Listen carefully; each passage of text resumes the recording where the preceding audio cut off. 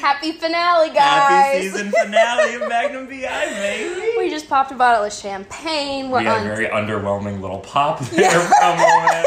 That was going to be a little louder. But here we are. We're making mimosas to celebrate. And if you're watching on YouTube, we're a little dressed up for the occasion. Mm-hmm. Oh, this is so exciting. I know. We did a whole month of episodes, girl. I know. Or a whole month, a whole season of episodes. I know, 20. That's a really big commitment, especially considering they're like an hour apiece. Yeah. We did that. We did that. We learned how to research these things. We really got into it. How to edit, AdSense, Spotify, Apple, YouTube, TikTok. We did that. And I did it with my best friend. You did it with my best friend! Oh my god. So, hey guys, it's Casey. And Lauren. And this is... Magnum BI, the true crime podcast where we add a little social justice commentary, a little bit of comedy, and a mimosa at 12:30 in the afternoon. On a Thursday. So, as we already mentioned, we're back for part 2 of the season finale, and we're ready to get a little tipsy, talk about the Murdaugh dynasty, and get into the final episode of season 1. Mm-hmm. Are you ready? I think I'm ready. So if you haven't seen last week's episode, I kind of set up the exposition for the story in a lot of the background about the family and all that. Mm-hmm. I know more or less what happens with the rest of the story, but there are definitely going to be a lot of details that I haven't read, so I'm excited to hear what Lauren brings to the table. We're going to get into the twists, the turns, the swerves, the curves, all of it. So I hope you guys are ready, and I hope you enjoy our last episode. And we'll see you guys after this in about a month, give or take, maybe mid-September, for season 2. Yep, so we're going to figure out some logistical stuff. We might be doing a little bit of rebranding. We're not quite sure yet, but there will be plenty of updates on social media, and I don't fucking know. You'll know what we're doing when we're doing it. So let's get into it. Let's get into it.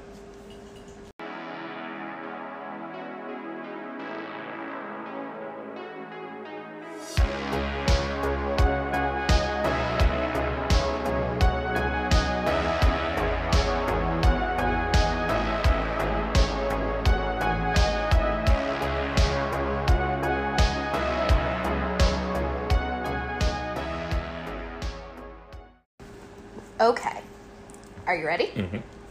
As we discussed in the last episode, the tragic boating accident that claimed the life of Mallory Beach was the beginning of the end. Just as the tip of the iceberg lies at the surface of the crushing depths below, on that fateful June night, it was still unknown the lengths that Alex Murdaugh would sink to in an attempt to resurrect an already decaying dynasty. As we finish the final episode of Season 1, let's discuss the allegations and subsequent legal proceedings that have occurred up to the time of this recording, August 4th, 2022. Shit! Okay. Are you ready? I'm so ready. Also, you should write. I'm not joking. That was actually really beautiful. Can I share a little secret with you? Yeah. I used to write a lot of fan fiction. Yeah, I did too. And, I wrote a lot of fan fiction. What was your... We'll end this tangent in a second, but what was your, what fandom did you write for? Can I whisper it to you? Yeah. Italian. Oh, girl. Maybe that'll be a Patreon exclusive, but I'm not ready to reveal that part of myself yet. That's valid. So, anyways, the murders. As previously mentioned, the legal dynasty of the Murdaugh family was the stuff of legend, despite Alex's son, Paul, being the heavily intoxicated driver during the boating accident that killed Mallory Beach. Police officers at the scene, and even Mallory's own friends, knew it was unlikely he would ever be held accountable by the police in their hometown. As the deaths began to stack up, the Murdaugh name was mentioned more times than it should have. It seemed the family was involved in more shady dealings than anyone was ready to admit.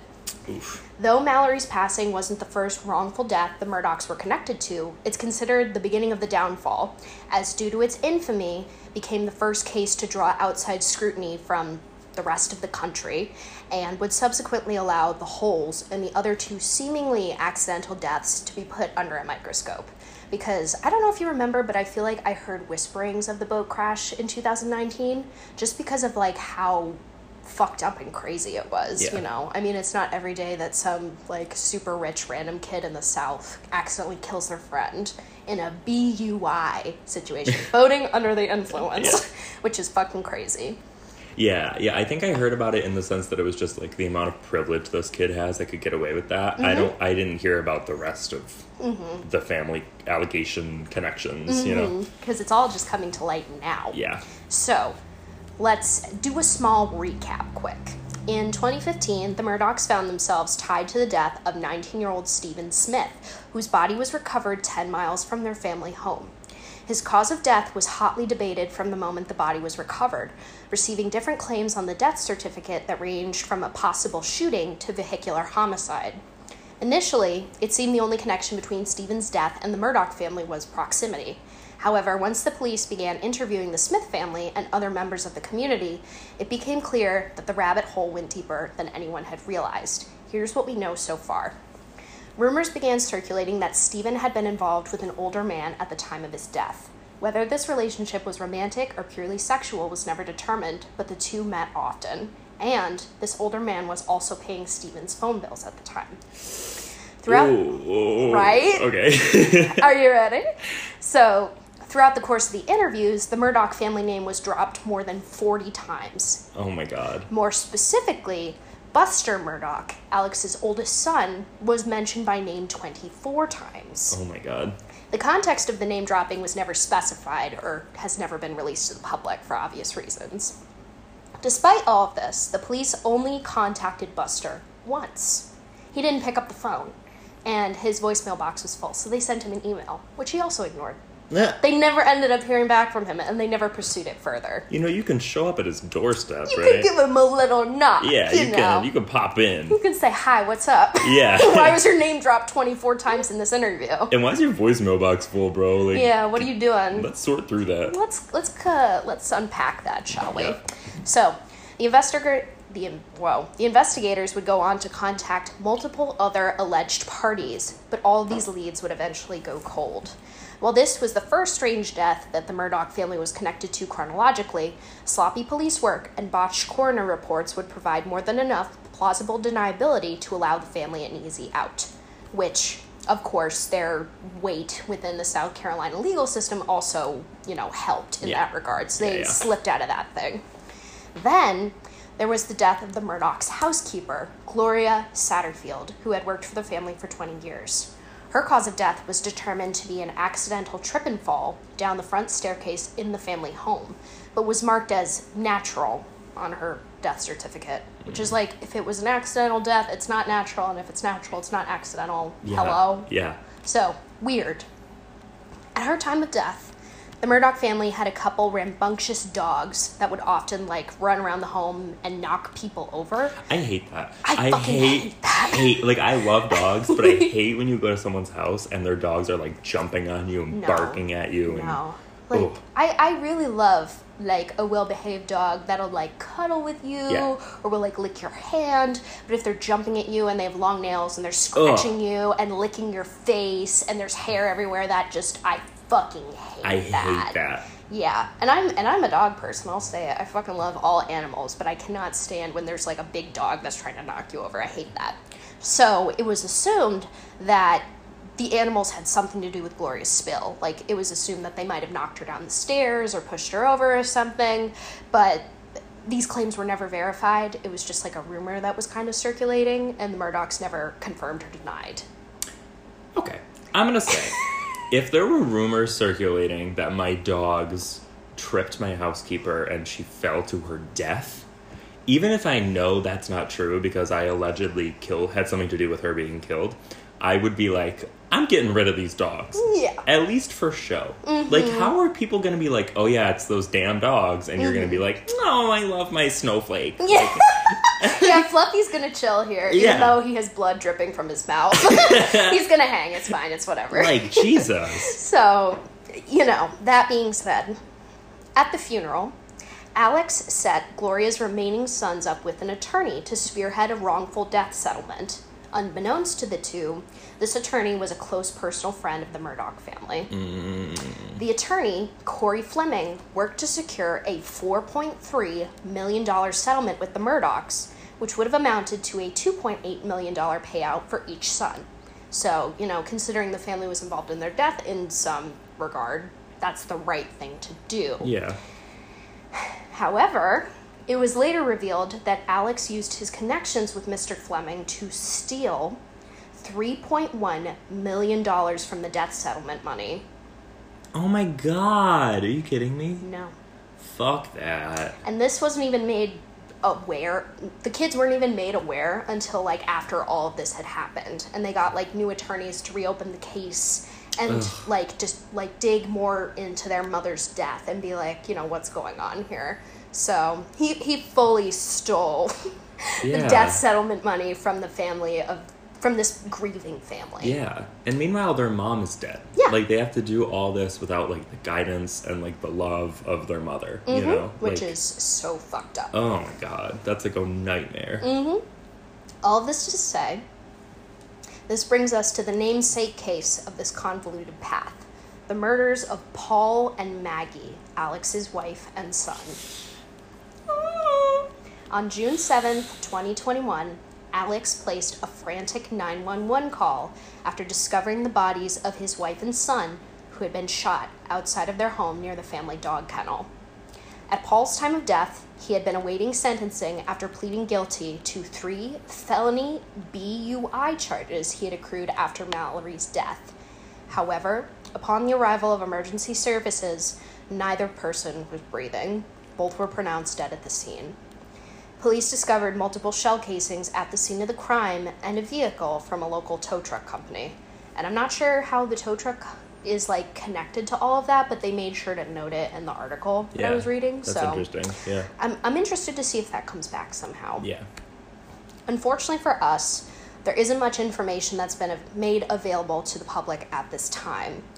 Alex's lawyers have vehemently denied him being involved in the murders in any way. But, you know, considering a lot of his actions up until this point, I can see where prosecutors could use evidence from his past actions to build a case against him. Yeah. Allegedly. So, we're going to discuss some of the other shady dealings that he's been involved with. Yeah. Number 1. Officers on the scene investigated the surrounding area for surveillance footage at local homes and businesses to determine whether or not Alex was connected to the double homicide. However, once the police report was made available to the public, much of their findings were heavily redacted, leaving nothing but bare-bones descriptions of the observations made by the officers. No, I don't like that. I really don't like that. Yeah, and the entire report was, like, blacked out with a Sharpie. That bothers me. Yeah. Like, I get when it's an ongoing investigation, you don't want to release too much information kind of vibe, but it's like, then don't release anything.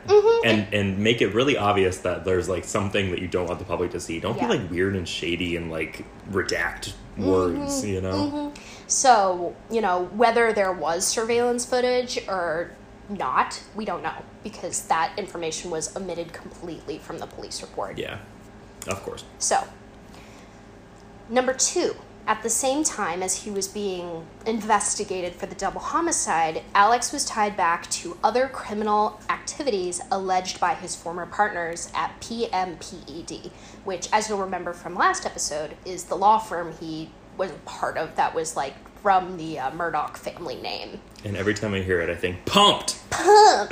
So, Alex was accused of bribery, embezzlement, 2 counts of obtaining property under false pretenses, which is connected to him stealing the funds from the Satterfield settlement. Good. Yeah, good. And the distribution and sale of high quantities of the narcotic substance oxycodone. So not only is he allegedly a stealing, murderous asshole. Allegedly. He's also a drug kingpin. Yep. Like, what the fuck? What is going on? He's really like, well, if I'm going down swinging, guys. I might as well, you know, checking him off the list. Bingo card. Yeah. Bingo. So, as all of this is going on, it was, you know, revealed that Alex had been using the drug for a long time before the claims were leveled against him, but would go on to say that his usage had heavily accelerated after the deaths of his wife and son. And, you know, you could either construe that as grief, you know, coping, as people do, or maybe guilt, or a little bit of both. Yeah. I don't know, but I think it's kind of telling that, you know, all these things are connected. The spider web is webbing. Yeah, I don't think his drug usage spiking after the death of his wife and son is, like, I don't think it points to guilt, because I think anyone who's already having problems with substances would really spiral out of control after a death like that. Easy. But with that said, spiderweb is spiderwebbing. It sure is. In other ways. The red twine is twining. Yeah. So, and that brings us to what I think is the most pertinent piece of evidence. 3. While staring down the barrel of a litany of mounting criminal investigations, Alex Murdaugh attempted suicide by hitman, paying off his cousin, Curtis Edward Smith, to shoot him in the head 3 months after the deaths of his wife and son. Allegedly. No. He admitted to this one. Oh, okay. He 100%. Like, for real, no, he fine. 100%. His lawyers were like, so. So. My cousin's got a gun. Not the copyright gun. Yeah. My cousin's got a gun. My cousin's got a gun. So, obviously, this suicide by hitman attempt failed, leaving Alex only with minor cosmetic injuries. I'm sorry, that is the funniest thing I've ever heard. Isn't that insane? Like, that is so... Imagine your cousin coming to you after this, like, whirlwind of life events just happened to them, and then they're like, so hear me out. You're gonna drive by, and you're gonna shoot me in the back of the head. Here's a lot of money. Like, are you kidding me? No, I'm dead serious. That's so insane. And I get it, because, like, well, I don't get, because, sorry. I always figured he had somebody do that to him because he wanted the life insurance, and he wouldn't get the life insurance money if he had killed himself. But who was getting the life insurance money? It wasn't his oldest son. Oh, who's still alive. So, he was left with only minor injuries, blah, blah, blah. Initially, he claimed he'd been shot in a drive-by as he was bent over changing a tire on the side of the road. But once... Because that happens. Yeah, of course. Just randomly. Randomly. So, I see people changing their tire all the time and shoot. You're like, look at this idiot. No, I'm kidding. He's got his lug nuts all backwards. Fucking idiot. But once police identified the connection between the victim and the shooter, the claims fell to pieces. After the fact, he released a statement from the narcotics treatment facility he was being housed in during his recovery to publicly admit his guilt and apologize to his remaining family, after which he turned himself into the police. Alex's lawyers admitted that he'd concocted the scheme to make his suicide look like a homicide, believing he wouldn't be able to give the money from his life insurance policy to his surviving son, Buster, if he killed himself. So you nailed it, right on the head. But when I was doing my research, the New York Times article I was checking out basically said that was utter bullshit, and he would have received the money, like, regardless of his cause of death. So I was like, okay, but why wouldn't a lawyer, like, in some sense, be aware of that? Yeah, right? Yeah, because it's like, he knows all the ins and outs of the law, he's a drug kingpin, he's already got all this corruption going on. Wouldn't he be, like, aware that his son would get the money regardless? Yeah. So my thought is maybe he was just too much of a coward to do it himself, but that's like a really insane piece of conjecture.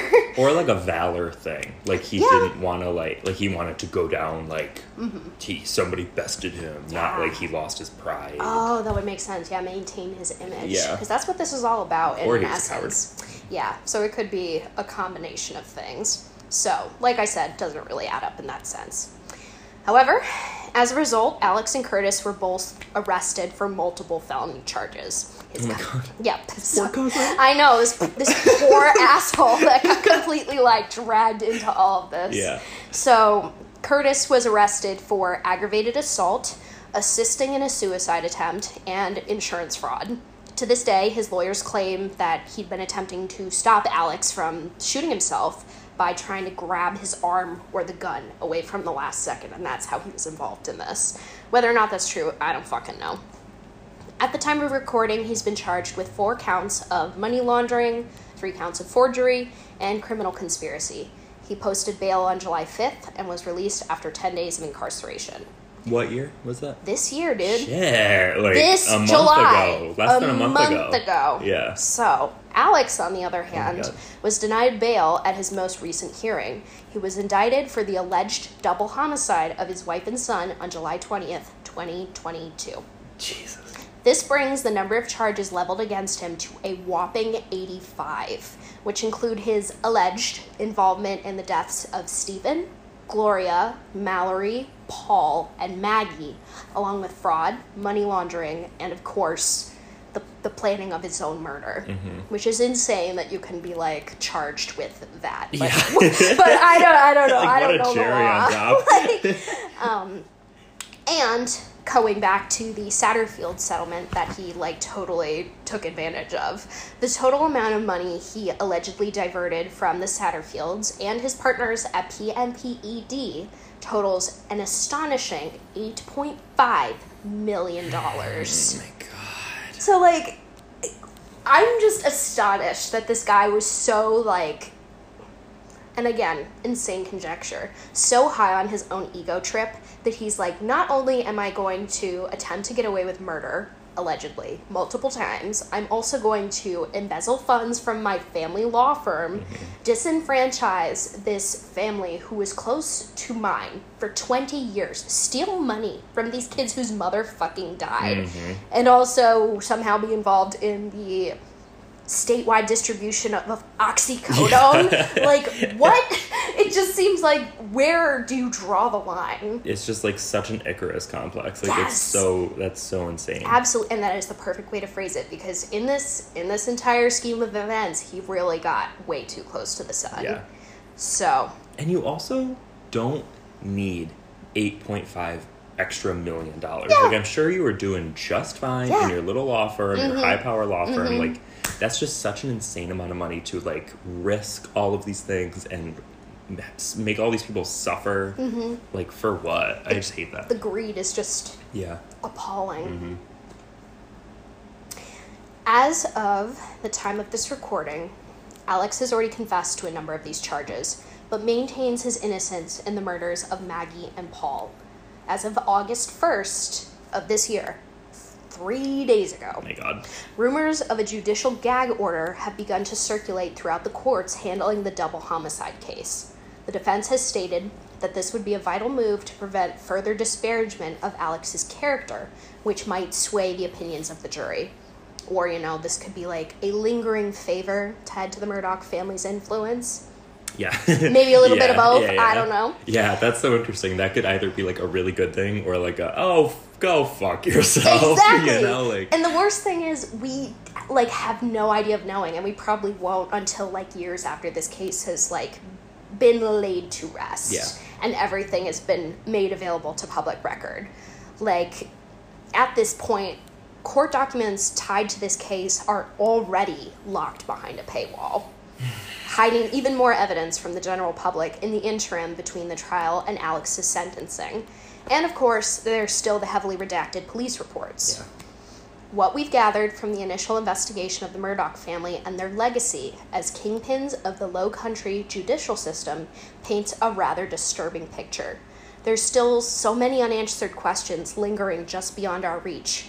What information will be brought to light as the trial progresses? Does the corruption within the Low Country legal system stop with the Murdaugh family line, or has the plague of abuse infected the entirety of the state? How is Buster Murdaugh connected to the death of Stephen Smith? Why were Maggie and Paul killed in cold blood? We can only hope that these questions will be addressed in due time, and that the families of the victims will receive the justice they truly deserve. All we can do now is wait and watch the downfall. Oh, it feels like a family saga crime novel. It doesn't feel like something that's currently happening. And we just finished book 2, yeah. And now book 3 is in the works. Yeah. So we have to wait for the update, which makes me a little crazy because I just want, I want to be able to bookend this and be like, that's it, that's the answer. But like I said, there's still so many things we don't know yet, and we're just going to have to wait and hope that the gag order doesn't, completely obstruct any, public observance of the judicial system. So that's where we leave our case. I just feel like the prosecution in his case is going to have a really hard time because he is already a really high, powerful high-power lawyer with a lot of powerful connections. Thankfully, he was disbarred, but go on. Yeah, but when you're disbarred, they don't suck that knowledge out of your brain. So, like, he still will, like, have... Not only will he have the money and the connections to hire a really powerful attorney, but I feel like he'll be able to, like, help build that case in a way that is, like, a double punch. So, good luck, guys. Yeah, the prosecution really has their job cut out for them. But considering what we already know, just based on information that's been made public, I think there is a pretty damning picture being painted of the Murdaugh family. Yeah. My personal opinion, and I'm not a legal expert, is that this guy's guilty as shit. Yeah. And he really needs to go to jail and be held accountable for all the fucked up things he did. And, you know, there's probably more we don't know yet. So like I said, I'm interested to see where this goes. I'm so interested. Why do you think... Okay, let's say, hypothetically, allegedly, he killed Maggie and Paul. Why do you think he did it?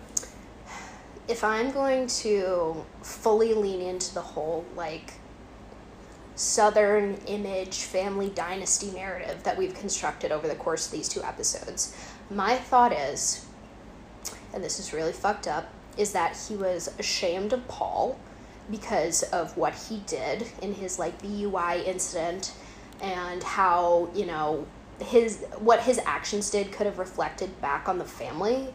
Like, the underage drinking, the accidental murder, boating under the influence, all that shit made his family look really bad. Yeah. So, if this guy was already hopped up on Oxy and going through some crazy shit, like, mentally, because his family was, by proxy, tied to the death of Stephen Smith and now Mallory Beach, he's not in the right headspace to make any kind... And Gloria. Yeah. He's spiraling. He sees the dominoes falling in front of his eyes, and he looks at his son, who has gone from his beloved golden child who can do no wrong to a career liability. Let's tie up a loose end. I agree with and that. My assumption is, obviously, Maggie was like, what the fuck is wrong with you? And she probably either walked in or voiced a issue with him killing their kid, and he was like, you gotta go too. Yeah. And then I'm assuming after the Oxy wore off, or maybe he was, like, struck with sobriety after doing the most fucked up thing you could do to your wife and child. He realized that he had fucked up, and so that's when he placed the 911 call, and that's when the paramedics showed up, and that's when everything started to spiral. I agree. That is my theory. Yeah, I'm on board with that. A guess, so... They were outside when they were found? Yeah. I just want to know the logistics. I'm really curious. We probably won't know for, like, 3 years. Yeah, but... like, why the dog kennel? Why was there a tow truck there? Yeah. What's going on? Yeah. We don't know. He probably also would have... I don't know. Do you know if she worked, his wife? Maggie? Yeah. I didn't think to look into that, no. But if she was a stay-at-home mom, that would, like, further... compound everything. I think having absolutely no autonomy from your husband. Yeah. Well, I'm just thinking he probably would have also gotten life insurance money from her murder. Oh, that's true. But if she didn't work, I don't know how much he would have gotten. Yeah, I'm not sure how those things work. Well, obviously he didn't either, because he thought he had to hire his cousin to kill him to get life insurance money. Yeah, that's true. And the question is that ignorance? Is that Oxy? Is that a combination? I don't fucking know. Is it Oxy or is it ignorance? Maybelline. Yeah. Oh, God. Season 1 merch out now. Well, so, yeah, that is the downfall of the Murdaugh family. Crazy. What'd you think? It's our season finale! I know. It's been a wild ride. It's been a really wild ride. What's the case that we covered this season that has, like, stayed with you the most? Stayed with me. Ooh, that's tough. I really enjoyed Elizabeth Bathory. Mm-hmm. That one was fun to do because it had a lot of twists and turns. Same thing with Leonarda. That one was also a lot of fun. But honestly, if I had to say it, it's probably going to be Gilbert Paul Jordan. Yep. That's what I was going to say. Because that's the first one I did. Yeah. It's also probably the most fucked up one I've done. And I haven't been able to stop thinking about it because he's just such a sick fuck. Oh my God. Yeah. Because that's another one like the Murdaugh murders, alleged murders. Alleged. In which it's just so bizarre that it feels like it's not true crime. Yeah. Like, it feels like it's something that some, like, sick weirdo made up. And you're watching, like, the snuff film in your weird friend's basement, and they're like, isn't this so crazy? And you're like, I want to go home. Yeah. I don't feel safe anymore. Like, Mom, pick me up. Yeah. Yeah, I would also probably say him. Or, I think, Snake. I think, like, if there was one case that I covered that was unsolved, because that's practically all I did. Yes. It would be, and that I would want to solve, and I would want to know the answer to, it would probably be Sneha. Yeah. Which, like, is maybe insensitive to say, because obviously every unsolved case, like, you want to give closure to the family and everything, but that's just one case that is just, like, I think about it all the time. Yeah, yeah. And I would love to know what happened to her. I would love to know what happened, too. I also... If I had to pick a favorite case that you did, I think it would have to be a tie between Tall Hot Blonde and Theranos. Because Tall Hot Blonde was so satisfying. The double catfish was so good. Yeah. I love a little bit of karma. Thank you. You know me. And Theranos is fucking insane because I feel like I know that kind of girl boss. You know what I mean? Where it's just like so... respectfully delusional, and like on her grind set mindset, side hustle, like pyramid scheme bullshit, warpath, that they just end up in places where they shouldn't be. It's like, okay, I know a girl that's in an MLM in my hometown. That could be her. That could be her on a smaller, with like well intentions and like big dreams and like, you know, just not a clear mindset. Just not ending up where they should be. Yeah. And you know what? It makes for a hell of a story. It makes for a hell of a true crime podcast, which we really did do this season. Can you believe that, like, before February, I only knew you in the context of us, like, going out to a bar together? I know. And now I feel like you're one of my best friends. You were very much one of my best friends. Easy. You were like family to me. Like 100%. I'm not just saying that because the mimosa. Now you're going to make me cry. You were like literally having me. I love you so much. I love you too. And I am like so excited about what next year is going to bring in terms of the podcast, in terms of our lives, what we do. It's going to be real exciting. And who knows? Excited. By mid-September, what we will be up to. Things happen quickly. Lauren will probably have a new haircut. I'll have a shaved head.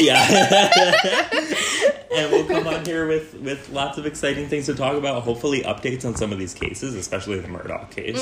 That would be awesome. Speaking of updates, though, we do have a tiny bit of closure for one of our episodes. Yeah, this is a really nice full circle moment. Honestly, it is. I'm excited to be able to say that me doing the Somerton Man episode spoke into existence. No. I love how you just like proclaim that. It was me. No, I'm kidding. But they did identify the Somerton Man after more than 80 years. They finally figured out who he is. So, using the DNA evidence that we discussed in our initial episode, they finally figured out that the identity of the Somerton Man was a person by the name of Carl Webb. That is that's so surreal that you're saying that. I know, right? It's like, it literally feels like we manifested it, but I will not claim that at all. It wasn't me. But our scientist friend, Dr. Abbott from the University of Adelaide, used the DNA evidence extracted from the life cast, his body, and a bunch of other random shit to figure out that he was an electrical engineer born and bred in Australia. He wasn't a spy. Yeah. He wasn't like he wasn't a drag queen or a pirate or anything exciting. He was just a guy that was in his 40s or 50s that was traveling around Australia looking for his wife after they had fallen out of love, and they finally figured out who he is. Yeah. Which is so crazy! That's so crazy. That is so crazy. I was telling Lauren, because when you told the story and the police showed up to that... Remember the woman's phone number? Jessica. Yes. Her phone number was in the book found in the car and yada, yada, yada. And they showed up to her house and they showed her the clay bust of his face. Yes. And she, like, went pale and she, like, freaked out. I was convinced up until this point that she knew something. But now I'm just thinking, now that she didn't genuinely know anything, Yeah. I'm just thinking, like, if the police showed up to my house with a bust of a dead person and they were like, your phone number was on a book in his possession, I would also be like... Here's the dead guy. Yeah, you recognize him? Here he is. I would also be like, Yeah, I would also be uncomfortable. But Yeah. who knows? Maybe she knew the guy's ex-wife. Yeah. You really don't fucking know. The poor lady passed away, I think, in 2006. I might be misremembering that. It's been a couple episodes. But you know what? Things like this are what make doing this podcast so fucking fun. Yeah. Because it feels like, in a way, we're kind of connected to this a little deeper, rather than just, I don't know, watching a BuzzFeed Unsolved episode and going, that's crazy. And then not thinking about it ever again. Exactly. Yeah, I agree. It's nice to feel like you're a part of something a little bigger, and this is a really nice way to put a little bookend on this chapter of our podcast. Yeah. And we've said this numerous times now, but season 2, which we've yet to like formally rebrand, but it will be more of an investigative deep dive podcast on like social issues, trends, culture. Probably, I'm assuming I'll do some true crime here and there throughout. Yeah, me too. But that's not going to be the main focus. We're going to do, I don't know, different topics. I think it would be really fun to do an episode on QAnon, discuss kind of like the sociological impact of misinformation, talk about cults, all kinds of fun stuff like that. So maybe like a little on the darker side, but nothing super gory or heavy. Gilbert Paul Jordan is going to rest easy. Yeah. We're not going to talk about him anymore. I hope he's not resting easy. I hope he's burning. I hope he's like turning and burning. Burn, baby, burn. Disco Inferno, burn, baby, burn. See, Beyonce's new disco album came out, and we don't know how to act. Literally. Thank God, this mimosa just hit so good. Suddenly I need to eat some bread. But thank you guys so much for joining us for the season finale of Magnum B.I. It's been a wild ride from start to finish, and for the last time for a couple months, Magnum B.I. Bye!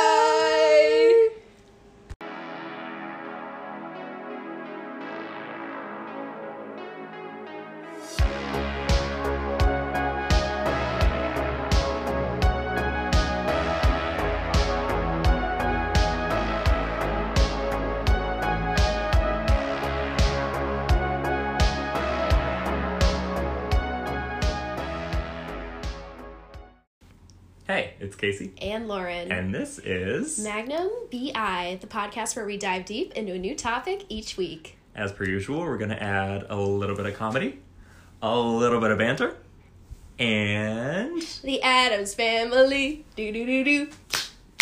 We're back! We're back! Season 2! I literally cannot believe that we're actually recording this after 2 fucking months. I know. It's been so long! For a little behind the scenes tidbit, we've done now 4 takes. Yes. But now I think we're all warmed up. We've got the jitters out. Yeah. And we're in costume. We're in costume. If you're not watching on our YouTube channel, or on TikTok or something. I don't fucking know. We have a new set. Yeah. We have Halloween costumes. We do. We have new accomplice for Bonita. We do. And hopefully by the time you're listening to this, we'll have a better sound equipment. Yes. Because we have microphones but no cords to connect them to shit, so we're practicing. Hey, season 2, episode 2. Cheers.